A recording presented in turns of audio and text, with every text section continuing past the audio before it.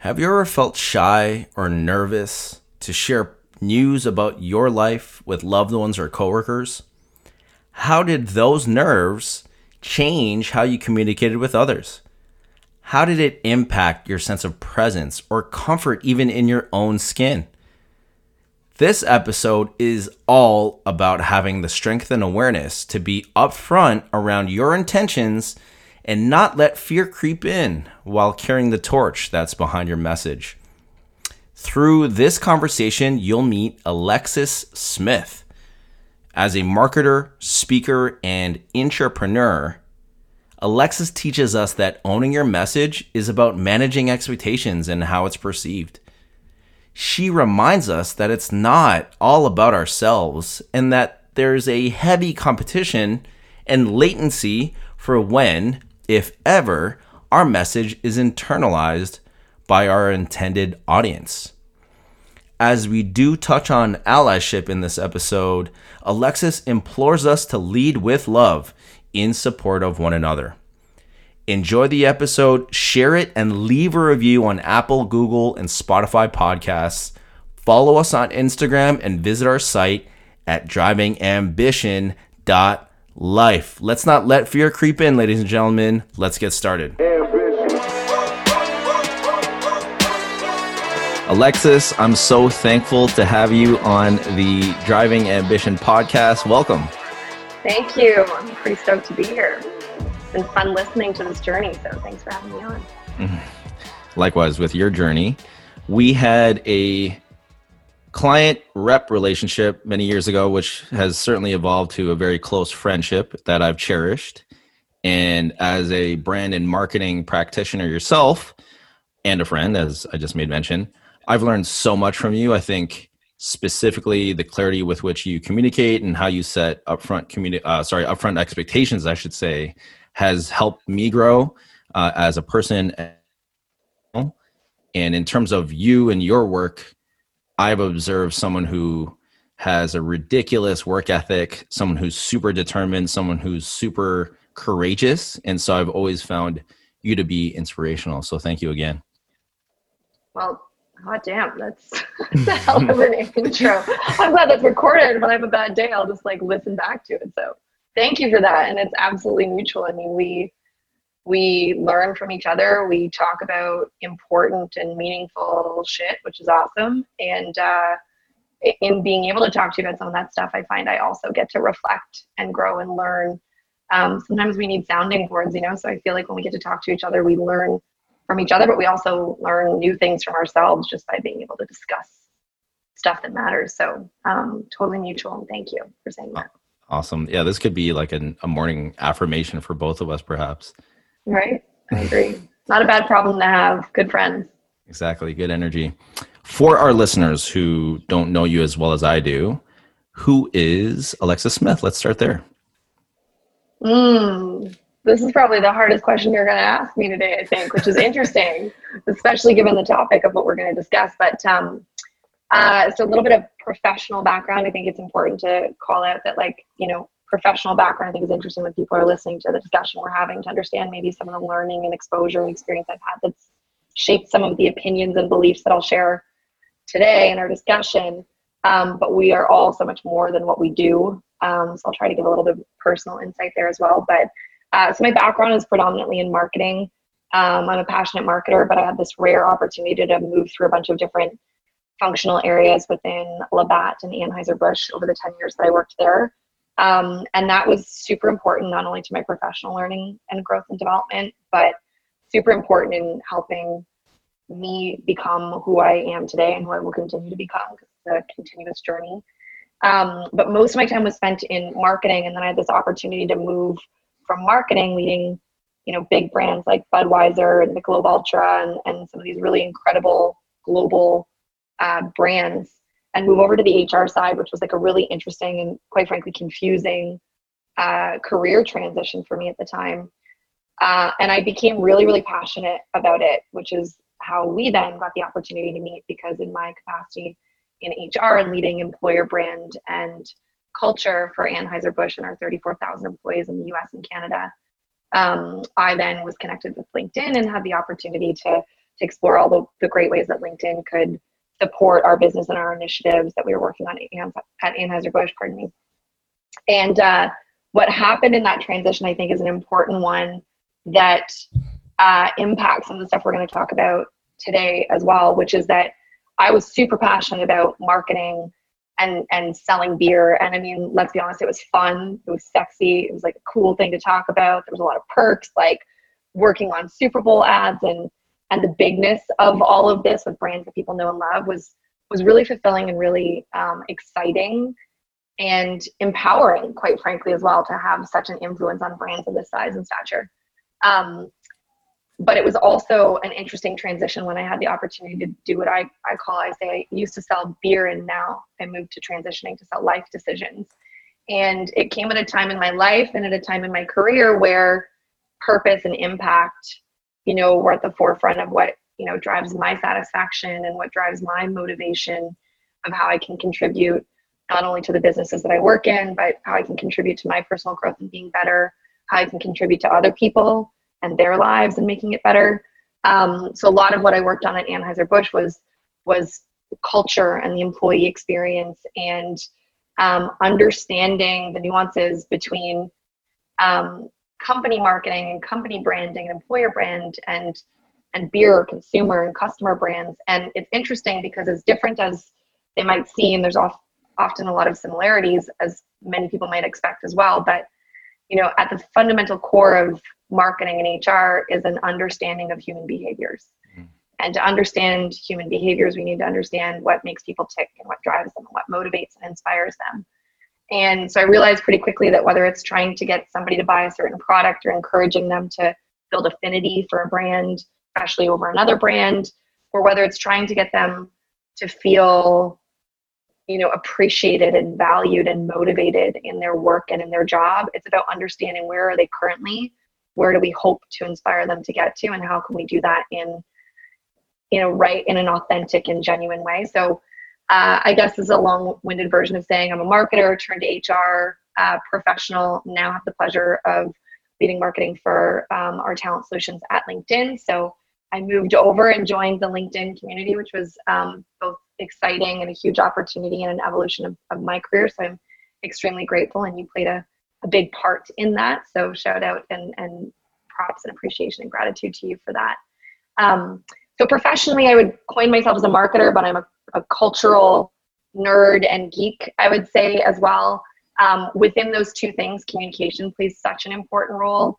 Again, whether that's marketing campaigns, whether that's cascading important information to employees, whether that's having difficult conversations with senior leadership or with employees about what's working and what's not. So communications is a big part. Personally, I would say I'm an empath of sorts, maybe less in the,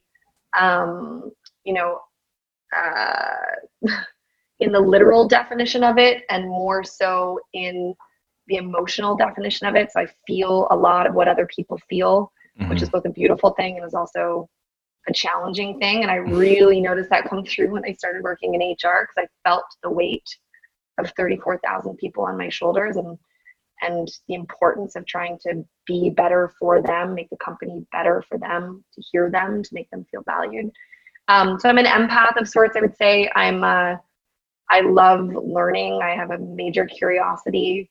I am a bit of a growth addict, if you will. Growth mindset is something that I value and that I appreciate. I think it's a key to longevity.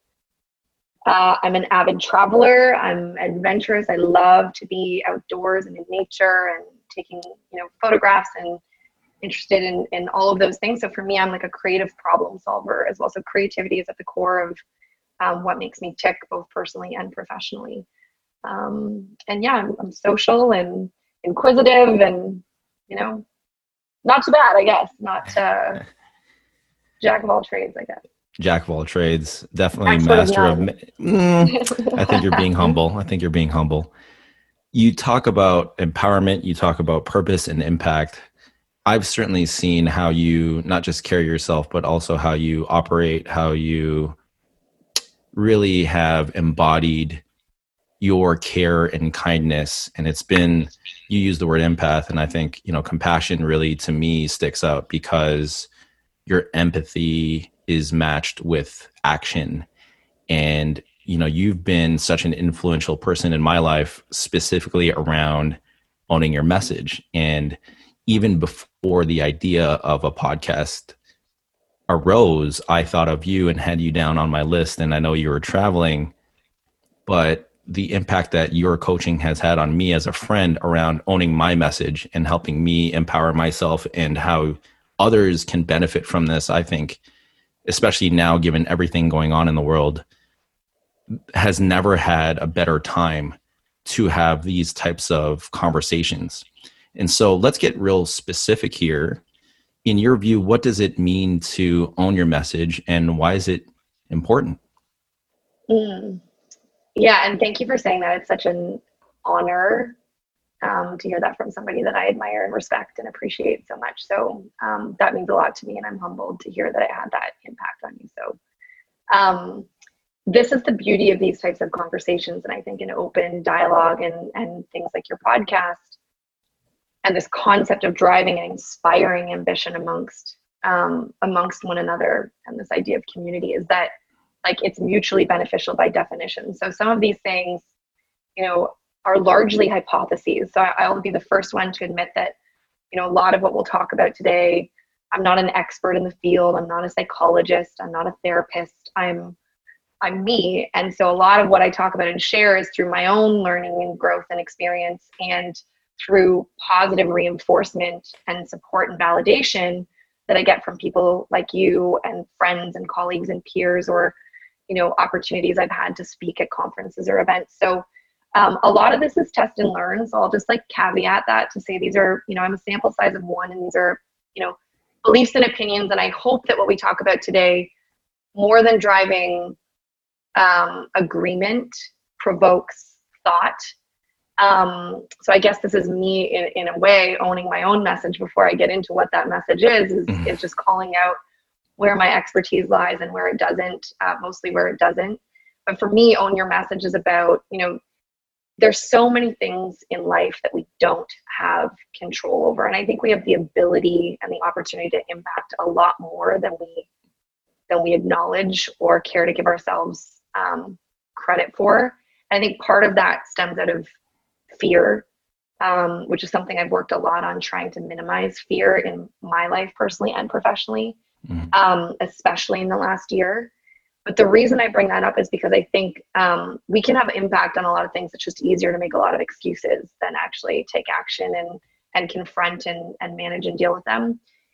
And I think own your message, though, is one that of all the things we can't directly impact maybe or control or influence, at least not quickly, what we can impact is the way in which what we say, how we say it, who we say it to, and how it's perceived, and what we can't fully control. So there's a difference between owning and controlling, which I think is important to differentiate. We can't control how people are going to perceive it, but we own who we are, we own what we stand for, we own our beliefs, we own our opinions and how we present them. And so it's largely, I think the first step of owning your message is understanding, really truly understanding at the core and doing the work for yourself of what matters to you in life, what matters to you in business, what matters to you in relationships, and how do you want to have an impact, and what are you seeking? Where do you get fulfillment and purpose and intention and all of these things?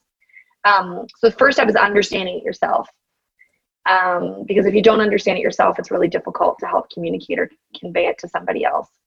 And the second piece is then understanding or thinking about how somebody will perceive or receive your message.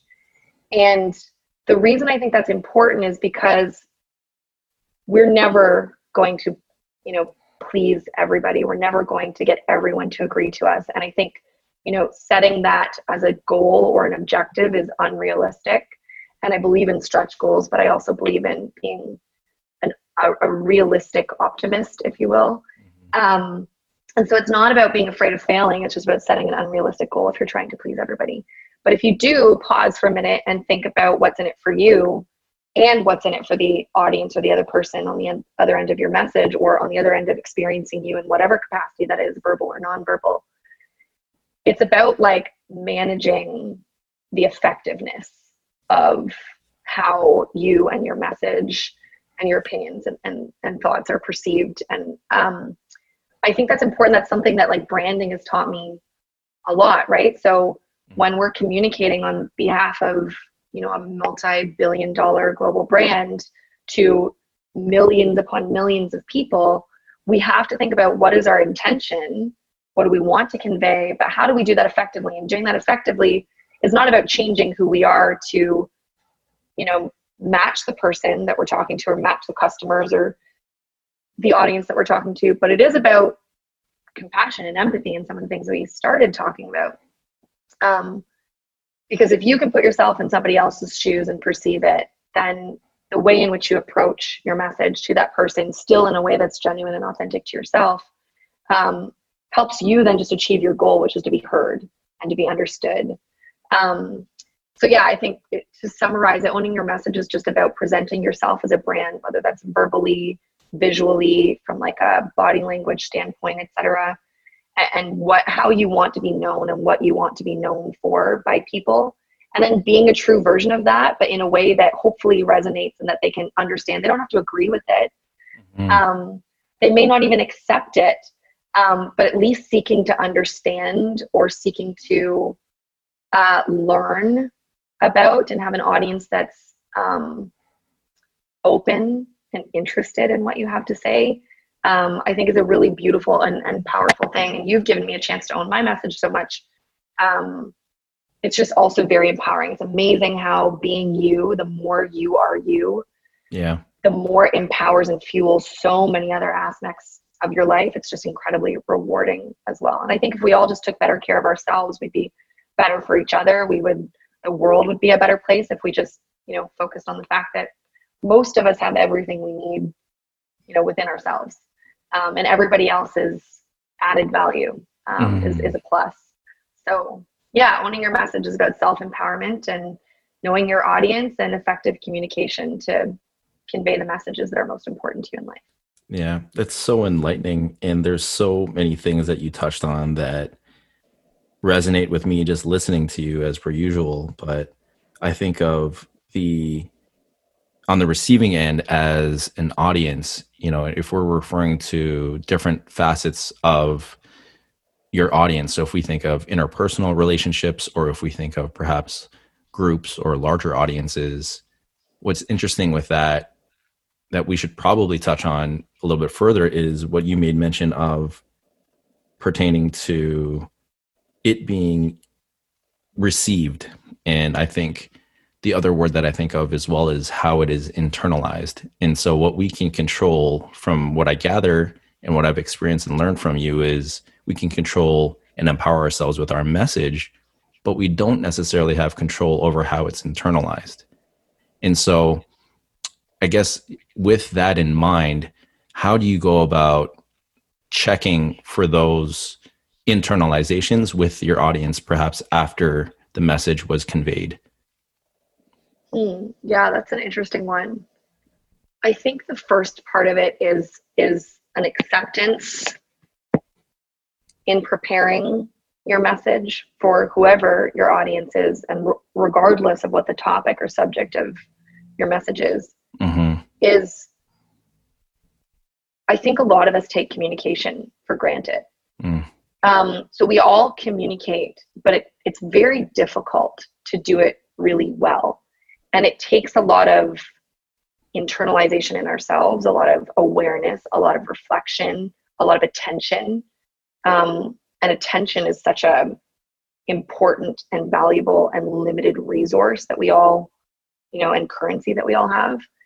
So I think the first step is, to your point, is knowing that it will not always be internalized, which if you set that precedent and it will not always be internalized in the way in which you may have intended or wanted. Right.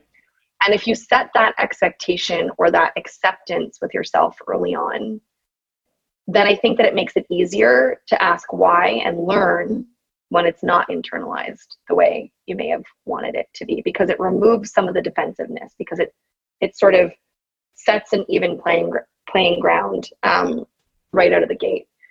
So I think one of the things is, you know, and some of my sales experience early on in my career taught me this, and I know as you being like an amazing salesperson as I can say, because I was a client of yours, an amazing and genuine salesperson, like anticipating objections, right? So like, what are people going to question? And it's not about, so removing the example of sales for a second, when it comes to interpersonal relationships or work, et cetera, anticipating objections allows you to prepare, but sometimes you're always going to have objections still. So sometimes it's not about changing people's mind. Right. It's just about preparing for them. And I think that there's another piece to this, which is about being proactive versus reactive. Right. And being on the offense versus the defense. Because even if that word defense even has like negative connotations, and I think emotion is something that I feel very strongly belongs in every aspect of life, including in the workplace. And I think, you know, one of the beautiful things that's come out of COVID and this pandemic is that I think we're more open to emotion. So like meetings and things are starting with conversations with people saying, how are you doing? And it's not in the like, how are you? Good. How are you? Good. You know, this auto response system that we've created socially and personally, where we don't even actually think about it. So it's really just, you know, a checkbox exercise. So I think emotion belongs everywhere, but the challenge with emotion, or the interesting relationship and tension between emotion and effective communication or effective messaging, is that it can become a detractor. And so I think that if you can separate emotion from the communication, it makes it easier to meet your audience where they are. And it also makes it easier to go back to the question that you asked, which was, how do you then ask or understand if it has or hasn't been internalized correctly? And I think there's a few signs for me. One is it facilitating or inspiring or encouraging further conversation? Even if that's not in the form of agreement, but it's in the form of questions or asking or seeking to understand. That for me is like a good sign that it's being internalized the correct way, because they don't have to agree with it, but they're listening, they're hearing what you have to say. Now I'm also using this in a sense where there's two-way dialogue. And I think it's super important to call out that in many opportunities or many chances, people don't have the chance to have two-way dialogue, brand campaigns, et cetera. While people can share their opinions and post on social, oftentimes it's more of a monologue than it is a two-way dialogue. And so I think that it's important to recognize that when you don't have that direct feedback loop or the immediate feedback loop, let's be honest, there's always a feedback loop, especially in today's world, which is the importance of proactivity versus reactivity again. Right. But I think it's about like body language. It's about somebody's attention level. Are they engaged? And this is why understanding the other person helps engage them, because it's like they feel like you're making it partially about them, or like you understand, or it's one of the examples they use, and I can't remember the book that I read it in, but it was, you know, meeting people in their thinking. It's about situational leadership and this idea of wearing multiple hats. And if you want somebody to wear the same hat that you're wearing, then you can't just hand them that hat. You have to wear their hat first and then guide them into a new way of thinking. So if somebody's really upset about something and you're trying to change their mood or make them, you know, calm them down, you can't just come in calm and expect to calm them down. You need to meet them where they are, which is upset. Right. And they need to feel like you see and hear them as upset. And then you can help walk out of that mindset and energy with them. But you got to meet them where they are, because that suddenly feels like you've removed the barriers, and you've removed ego, and you've removed fear, and you've created this safe space and trusting environment. So yeah, internalizing it. I mean, to your point, there's a difference between people receiving your message, understanding it, agreeing or disagreeing with it, and internalizing it. And I think one thing I'd call it is a lot of the time my goal is not to have people internalize it. I think it's okay for us to share and not expect it to be life changing for everybody. You know what I mean? Like, and we'd be surprised. Internalization, as we've experienced with each other as well, sometimes is delayed. So we can talk about something today and have it be like, no, I don't get it. It doesn't resonate. That's not for me. It's not where my headspace is, et cetera, based on my mood, what happened this morning, based on where I'm at in my personal journey and growth, what's happening in the world right now that we all internalize.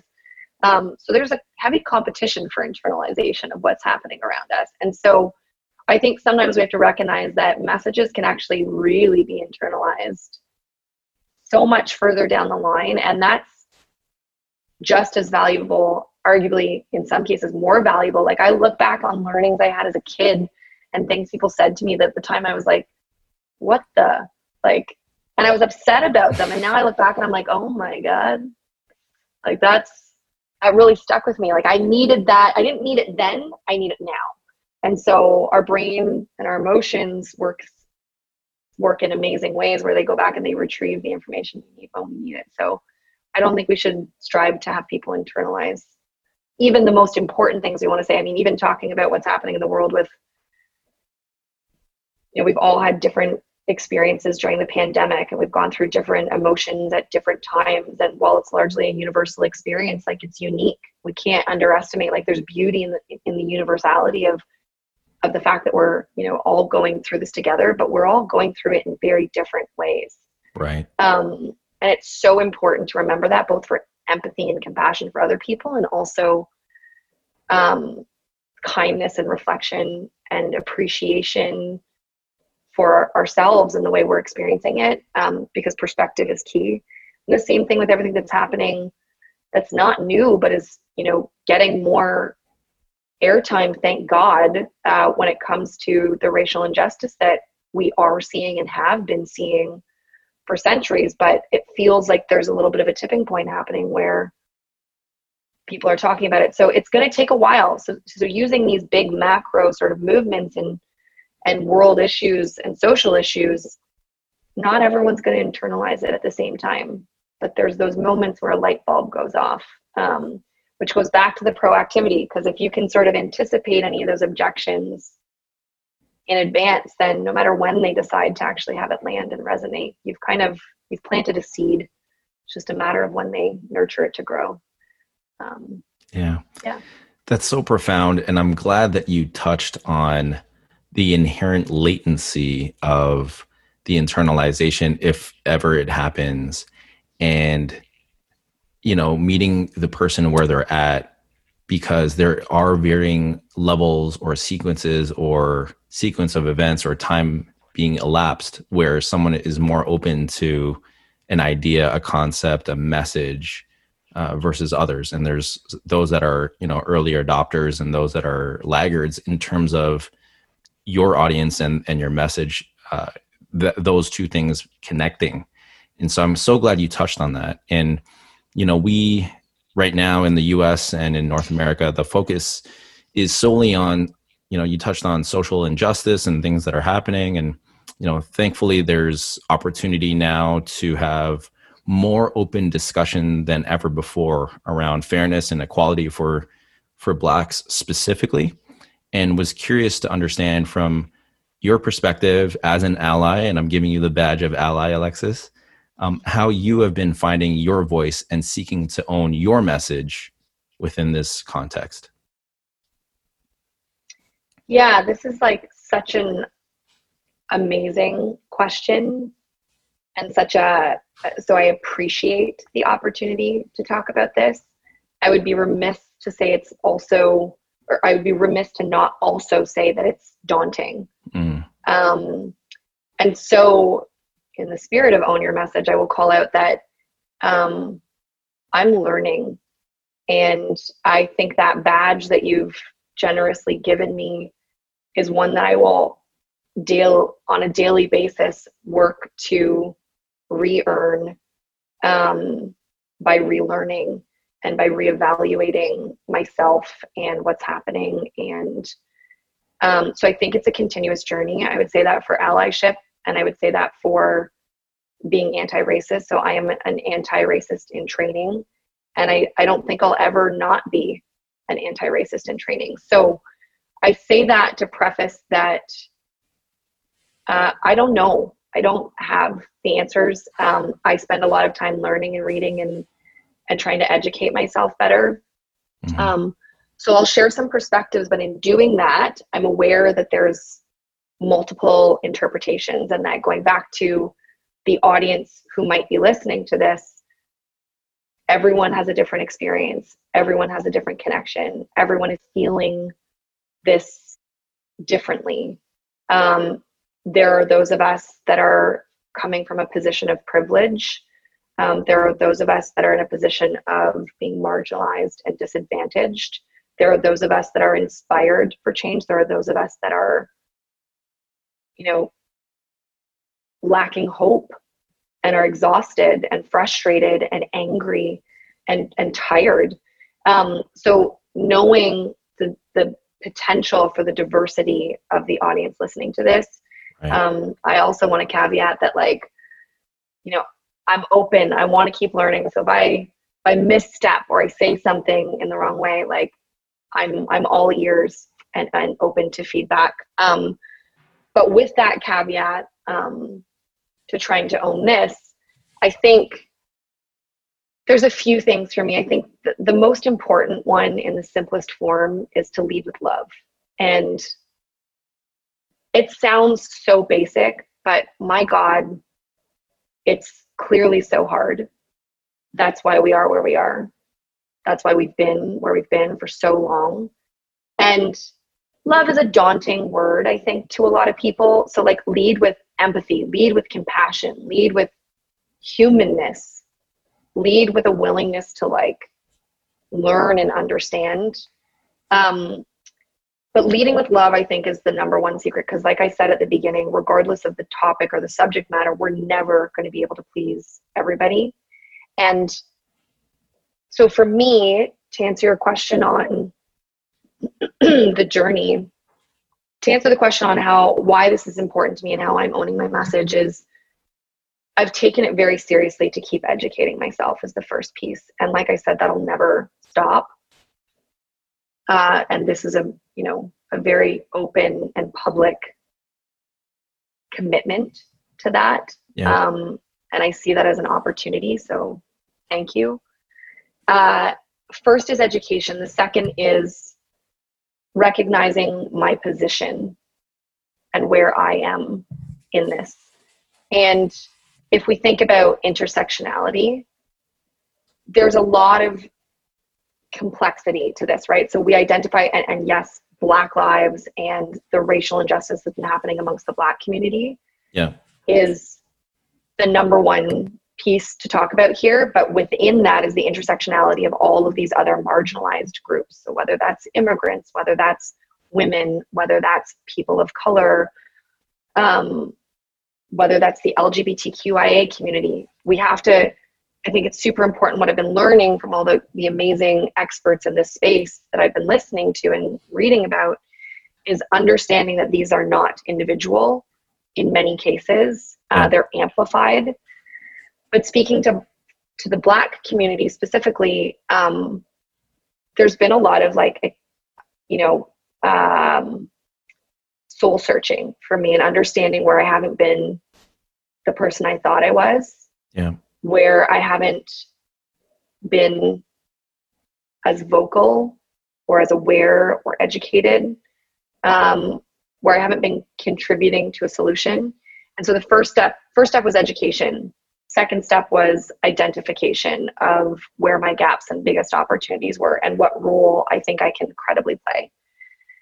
And for me, I think communicating and sharing learnings and sharing perspectives is an important one. And we hear a lot of reference to silence is violence and the importance of, white allies carrying, this torch and carrying this forward because the Black community is tired of having to fight for it and to explain themselves and educate people.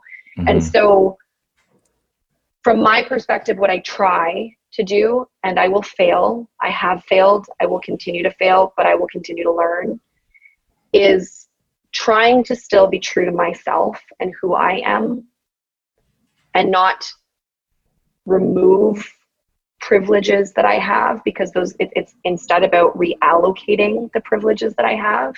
Mm-hmm. But how can I be myself, truly and genuinely, authentically myself, while helping other people be themselves? And this is the interesting, tension, especially as a white woman who cannot begin to relate or understand or comprehend the level to which the Black community has faced injustices and discrimination and violence and hurt and pain and all of these traumas.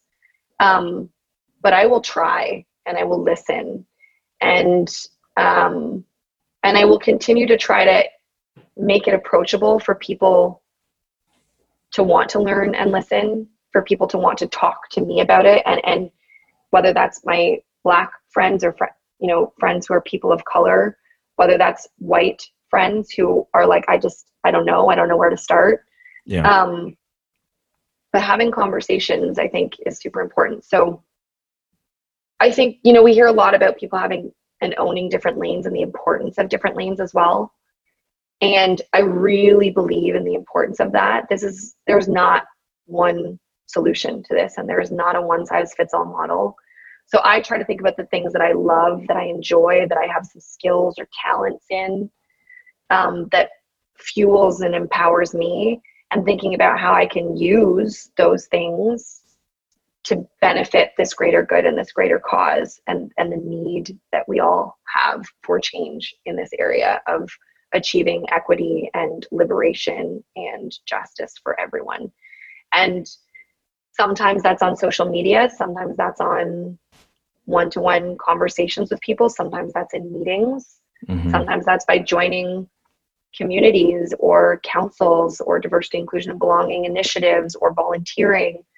But the point is, we need to cover, there's too much work to do. Let me rephrase that. There's a lot of work to do. I don't like saying too much, because that makes it feel daunting. Like, Right. we will figure this out. My God, 20 years ago, we didn't have the internet. You know what I mean? Or 30 years ago, whatever the date is, don't quote me on dates, but Yeah.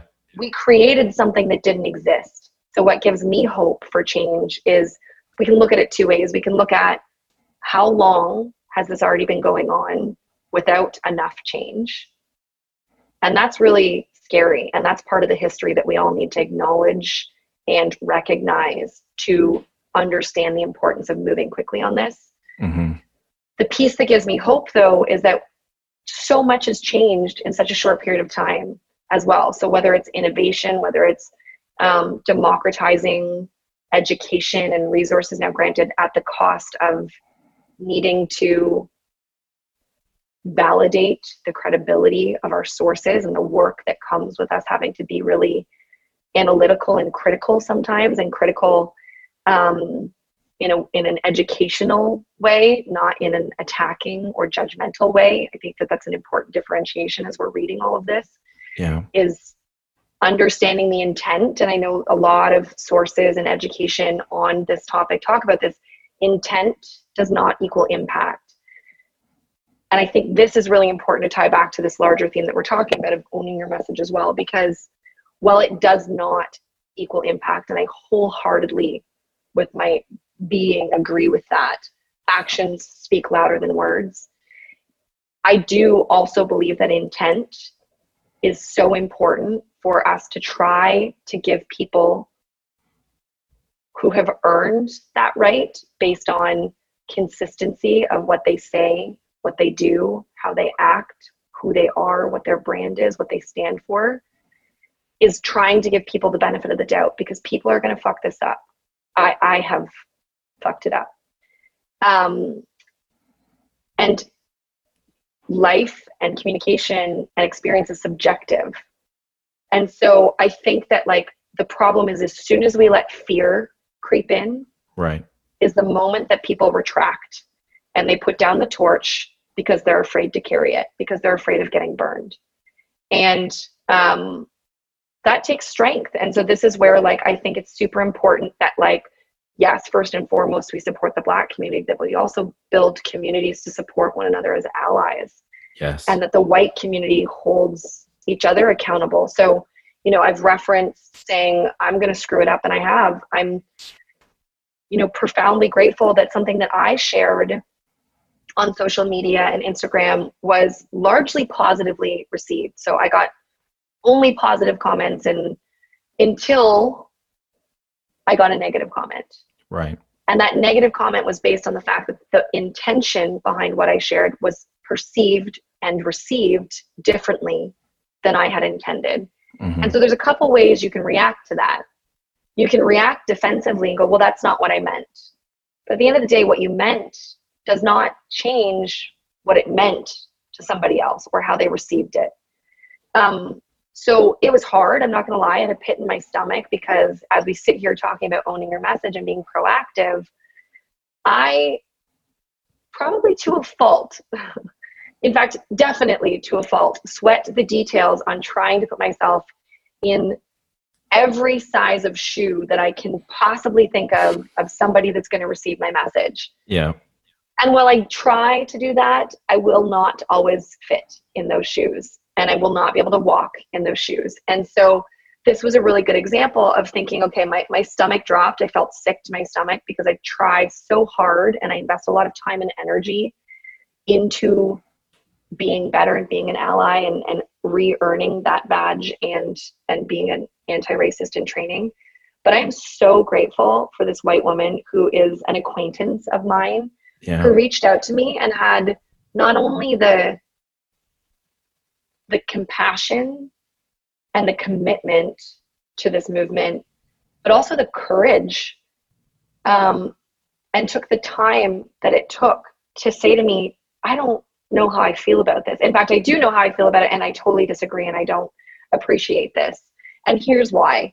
And so what I think is really beautiful, and the reason I share this, which is vulnerable, to be honest, it's hard for me to share because no one likes admitting they're wrong or they've offended somebody, especially when their intention was the complete opposite. Yeah.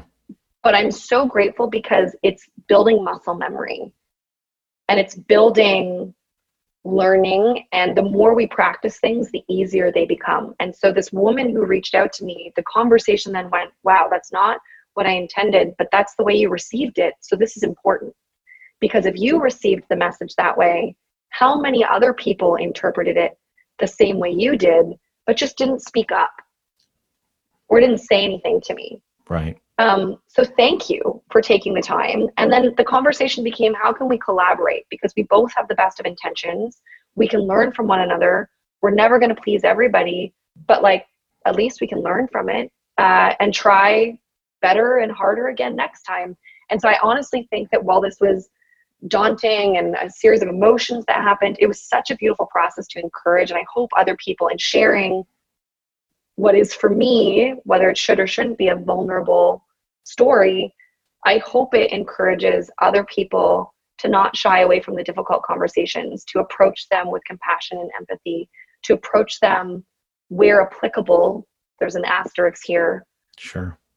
Giving people the benefit of the doubt, because we're all better for it. So I will reach out. I won't name names out of, respect for privacy in this other person. But I will reach out to this person and make sure that they know that interaction and the courage and compassion that she showed me helps me be a better ally and has helped me learn and grow. So I hope that others will continue to do the same.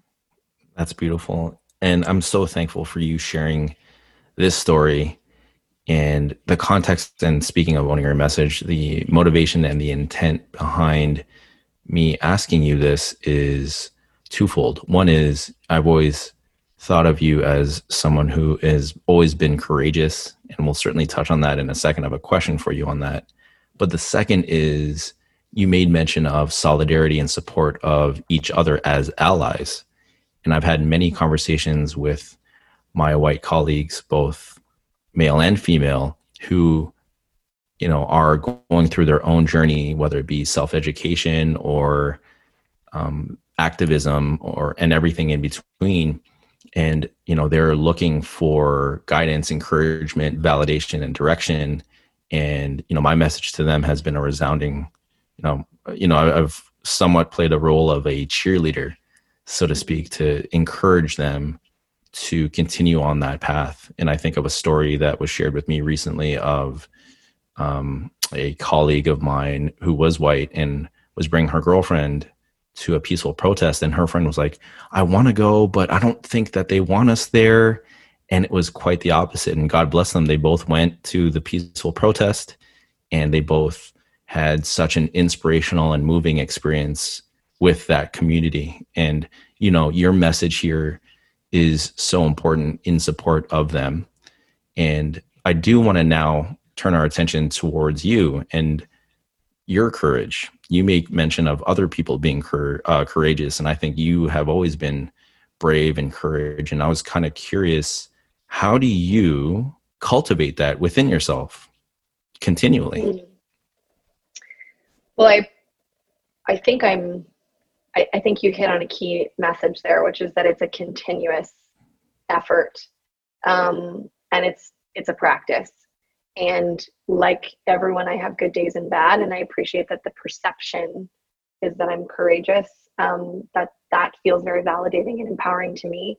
So thank you. I want to pause and say one thing before I move to me, because I think I'd be remiss to not acknowledge, I just want to clarify that while allies need validation and encouragement, I don't want to detract from the fact that it's not about us. That's correct. And so let's just pause for a minute there and react to the fact that, going back to one of the things I said earlier, this is about life is about an understanding of human behaviors and what drives and motivates us all. So while there are so many injustices and differences in what has been happening and what we are very much living and experiencing and talking about, which I'm so glad we're talking about it. Mm-hmm. The similarity between all of us at the most basic level is the need for support, validation, encouragement. These are fundamental human needs.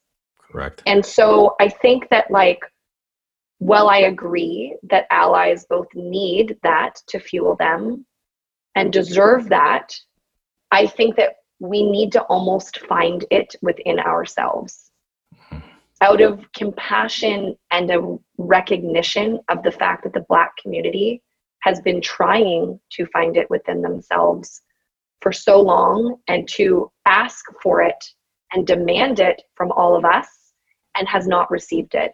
And so I think, going back to owning your message, let's support one another, but let's just check ourselves as well, because it's not about us. So we can do that quietly, we can do it humbly, but never should it take away from the voices that have been for far too long unheard and unseen.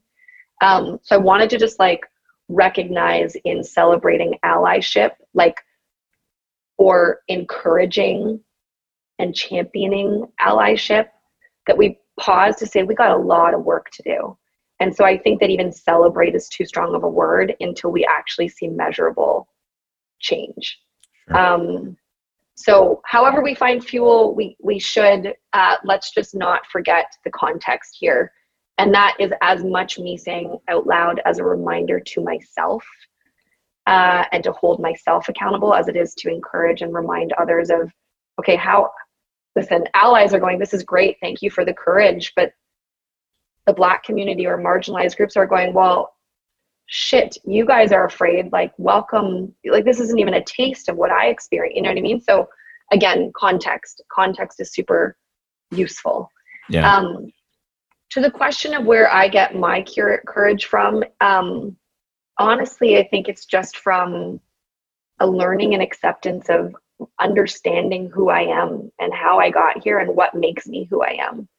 And it's so cliche and, sort of cheesy, I guess, in some ways to say, but I truly have experienced that the more you love yourself And the more you build confidence humbly, which is key, confidence, I think we often associate with the opposite of being humble.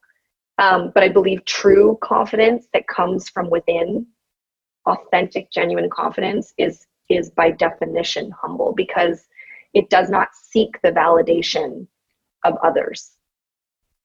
I think that's where the line between confidence and cockiness, cockiness is because it's like seeking the validation of others, because we're putting it on, but we don't fully believe it or internalize it ourselves. So like, man, we talked about how do people internalize your message, but it starts with, how do we internalize it ourselves first? Like, do we really believe what we're saying, or are we blowing smoke? Yeah. To others and to ourselves. So I am not afraid to, talk about it or admit that I've done a lot of work, whether that's, there's a few ways I do that. So just we've talked a lot philosophically and high level, but I, was in a long distance relationship and I had a lot more alone time. And I thought this is a great time to invest in myself. I hope to have a family one day. And I thought, man, I'm in a relationship, but I have all this alone time. So like, what can I do to invest in me? I was living in New York at the time where therapy is both like accepted and in fact almost like all the rage and very much a rite of passage, and a rite of passage, and it's also available. So I invested a lot in therapy, and it's not because I had a major trauma that I thought I was trying to deal with. It's because it was just it's maintenance in my mind. My God, there's so many things in life that we put insurance on our car. We take our cars in for oil change. Like we do all of these things that are preventative for things that frankly matter, I believe, in my opinion, much less than our health and well-being and happiness, both mentally, emotionally, physically, etc. Mm-hmm. So I invested in learning about myself, and in some cases trying to grow and change and evolve things about myself. And in other ways, accepting things about myself. And I think it's important to have a balance between the two. So therapy has been an important one for me that's fueled my growth mindset. Travel is another important piece for me, where I like to travel with friends and family. I like to travel alone as well. I love to get into nature where you're hiking, you're walking, you're traveling, and you're surrounded by things that can visually stimulate you, but then create space to think and reflect and be and have sort of realizations. Really focusing my time and energy on friends and people that inspire me and that are at a similar phase in their life that can have these meaningful discussions has been very therapeutic and has helped me build courage, because it's like focus groups. It's mini focus groups. When you message something and it doesn't land, or you message it or you say it and it just doesn't even sound right coming out of your mouth, doesn't feel right or doesn't feel genuine. Like, honestly, speaking aloud sometimes is in and of itself therapeutic, just hearing ourselves and solving our own problems. Absolutely. And I think that comes back to this idea of owning your message and consistency. So like, one of the things that makes brands in the world the most successful is consistency. So Budweiser is always the same. It's always had the bow tie. It's always crisp and refreshing. McDonald's, whether you love it or hate it, you always know what to expect. Whether it's clothing brands, lifestyle brands, whatever it might be, these big brands, Apple, we know what to expect from them. But consistency, there's a healthy tension here between consistency and evolution. Right. And I think that's super important to call out. And I think the branding examples make it tangible for us to digest, in that Budweiser in the 60s looked very different than Budweiser in the 90s than Budweiser now. And I can say that having worked on the brand. And if we Google it, we can see, right? So it has remained consistent, but has evolved to stay relevant and to stay current and to be the best of itself from a branding perspective. Again, this is irrelevant to whether you love Budweiser, you drink Budweiser, et cetera, but just even looking at how it presents itself. Even if we look at an evolution that was super important to me when I worked for the company and the brand, which was the role that women played in the brand.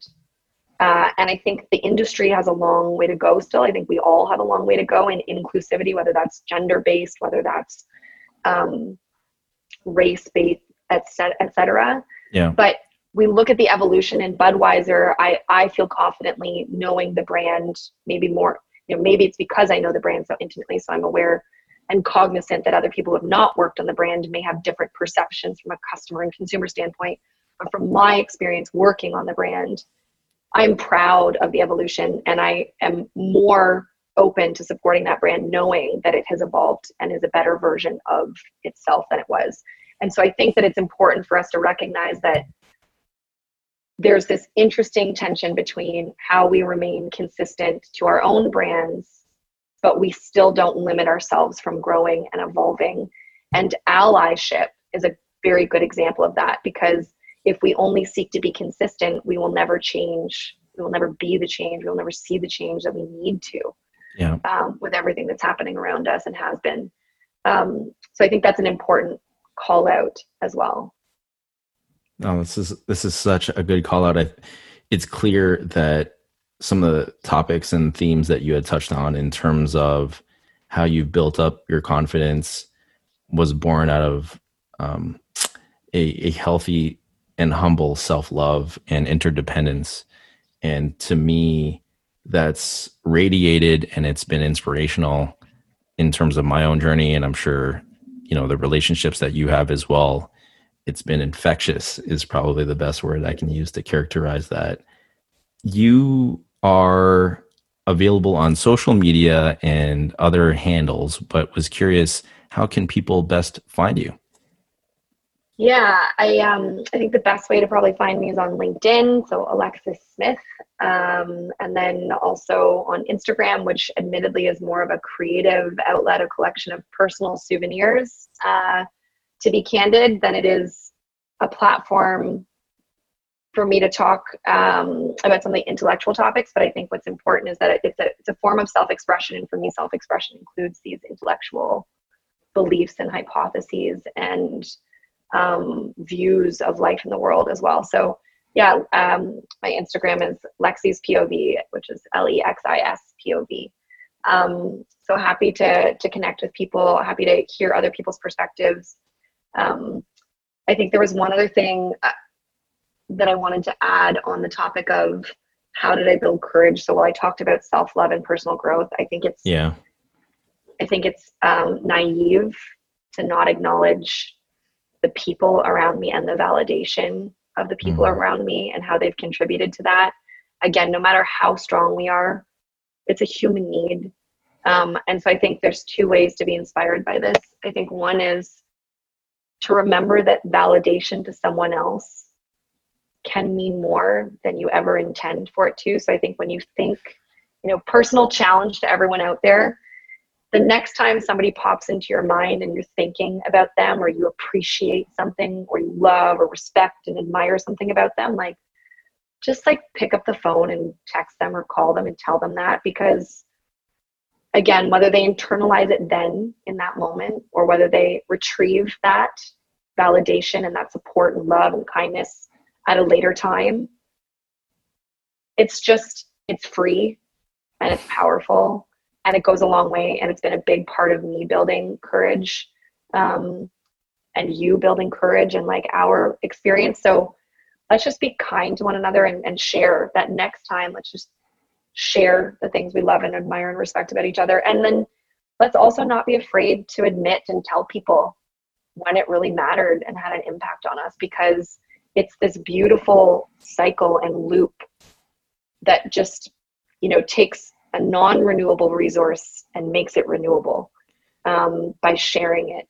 There's 3 areas that I think this owning your message applies to. I think it applies very much to work. It applies to relationships, and it applies to purpose. And a large part of purpose for me right now is allyship and being this, lifelong anti-racist in training. And so to make that a little bit more tangible for people, maybe I'll provide 3 quick examples. So in work, I think when you're struggling which I think is especially relevant during the pandemic and during COVID.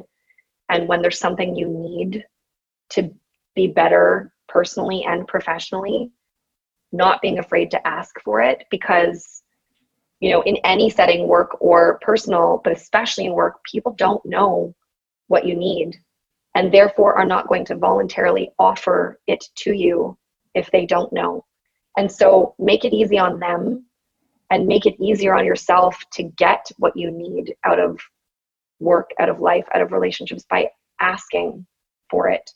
And you can ask for it in a way that's vulnerable, but own your message. Like before, if you're struggling, before your boss has to come to you and say, you know, you're checked out or you're struggling, like step up and own it. Because I think that what happens is your boss then goes, wow, that's like really powerful self-awareness. I'm so glad you said something. Because you know what, your boss is probably also, if they're a good person, especially, is probably afraid to ask you and is afraid to approach it. Because just as scared as you are, they're scared because they're like, oh, I don't want to be that person that has to say this to you, because they're dealing with their own shit.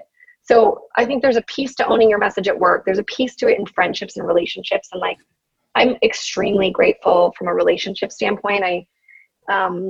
I recently got out of a long-term relationship that was beautiful and loving and supportive. And part of the reason why we're on such good terms is because we owned our message with each other. And we talked about what we loved about each other and what was amazing and what was missing and why. And it wasn't in a way like, this is what I'm missing from you. It was like, this is what I feel I need. And this is why I feel I need it. And this is why it's no longer a want for me, it's a need. And so I think like in relationships, it's also important. And I'm proud, and this is, you know, maybe a humble brag, I guess, but I'm proud to say that I haven't ever ended on bad terms. I mean, when you have loved somebody, and I mean, nothing big negative happened, like we didn't hurt each other. We just grew in different directions and at different paces.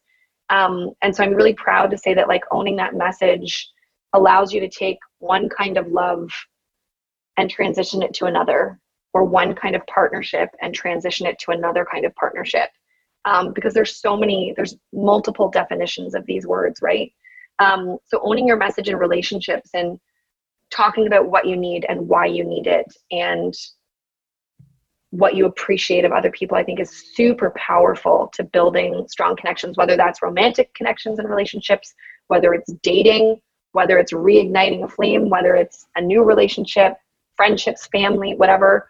But I think owning that message is key there. And then also in allyship. So, you know, this is my intention. This is what I'm learning. This is what I don't know. Opening it up to say, I'm going to say, this is what I'm going to say, but if I don't say it in the right way, like, tell me, please. Like I'm opening up the lines of communications to say, help me be better. It's not your responsibility to help me be better, but I'm open to it, and create space for people to help you grow. So I think owning your message can apply very tangibly in those three areas. And the more you start with that, the more, you know, people also focus in on what you have to say, because when you say to somebody, listen, you're an amazing partner and you've done all of these things and I love you for these reasons, and here's what's happened in my growth and development, here's what I've realized, they suddenly go, oh, well, you've acknowledged me and you've appreciated me and you've heard me and you've seen me. So I don't need to be defensive. Instead, I can just listen. And it doesn't always work perfectly, but like from my experience, it has not only helped, but it's also changed the energy.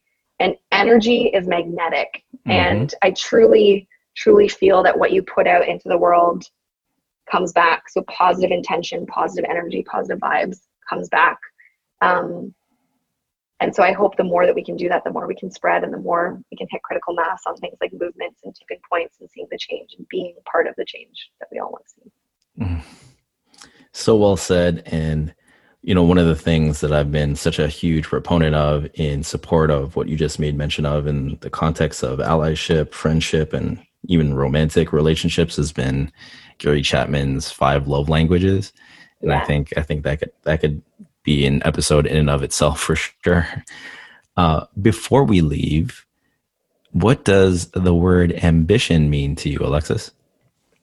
What does the word ambition mean to me? Ambition for me is about an appetite to achieve whatever that might be. And I think we often think of ambition a lot of times in a professional or a career sense. And I think it absolutely applies there, but I think it applies on so many other things. I think it applies from a purpose standpoint, from a fulfillment standpoint. Ambition also means to me a commitment to growth and reaching your full potential. And I think it's about an energy that fuels and propels you forward. And I think ambition, I've been reading Sapiens, and I've been reading a number of books over the pandemic, Atomic Habits and New Earth, etc., Untethered Soul, to name a few, How to Be an Anti-Racist, it's so interesting how interconnected they all are, but I'm going to make a connection between A New Earth and Sapiens and How to Be an Anti-Racist, and how I think that connects to ambition. And I think, like, when we look at the evolution of humanity and as humans, the biggest strength of our group of humans, the Homo sapiens, is the ability to empathize and the ability to see this idea of consciousness, to see or understand really complex concepts and philosophies that may not exist in a tangible, measurable sense. And I think that ambition plays into that, because ambition is hard to measure. But it's there. I think a lot of us can acknowledge that it's there, even though we may not know exactly how and when to see it or how to explain it or how to make it tangible. But from an evolutionary standpoint, when we look at sapiens, it is our Homo sapiens job to own this idea of consciousness and this idea of ambition and this skill set that we have that so many animals and other species don't have. And I think that directly applies to the injustice and the imbalance and the things that we're seeing in the world. And so if we're looking for ways at which to achieve that consciousness, and if we're looking for inspiration for ambition, I think it is our evolutionary responsibility and social contractual responsibility to find ambition in reaching our fullest potential as humans, and making the world a better place, because we've done a lot to, mess it up. We've done a lot of great things. We've done a lot to mess it up as well. So I'm excited to see what we will all do to move us forward. So inspirational, so profound. My head right now is just spinning with different ideas, and I mean, this is one of a launch point for us in terms of how we can all own our message respectively, individually, and collectively. I will say, Alexis, thank you for continually being a positive energy in my life and being the fuel forward for my ambition and what I hope to be through you sharing and owning your own message through this episode, that we then spread this positivity to those that are listening, looking for inspiration, looking to kind of reset and reactivate in terms of their purpose, their intentions, their motivations. And I really appreciate you hopping on to bless this podcast and this particular season. So thank you. Thank you to you, and right back at you. Good vibes all around, man. Thank you.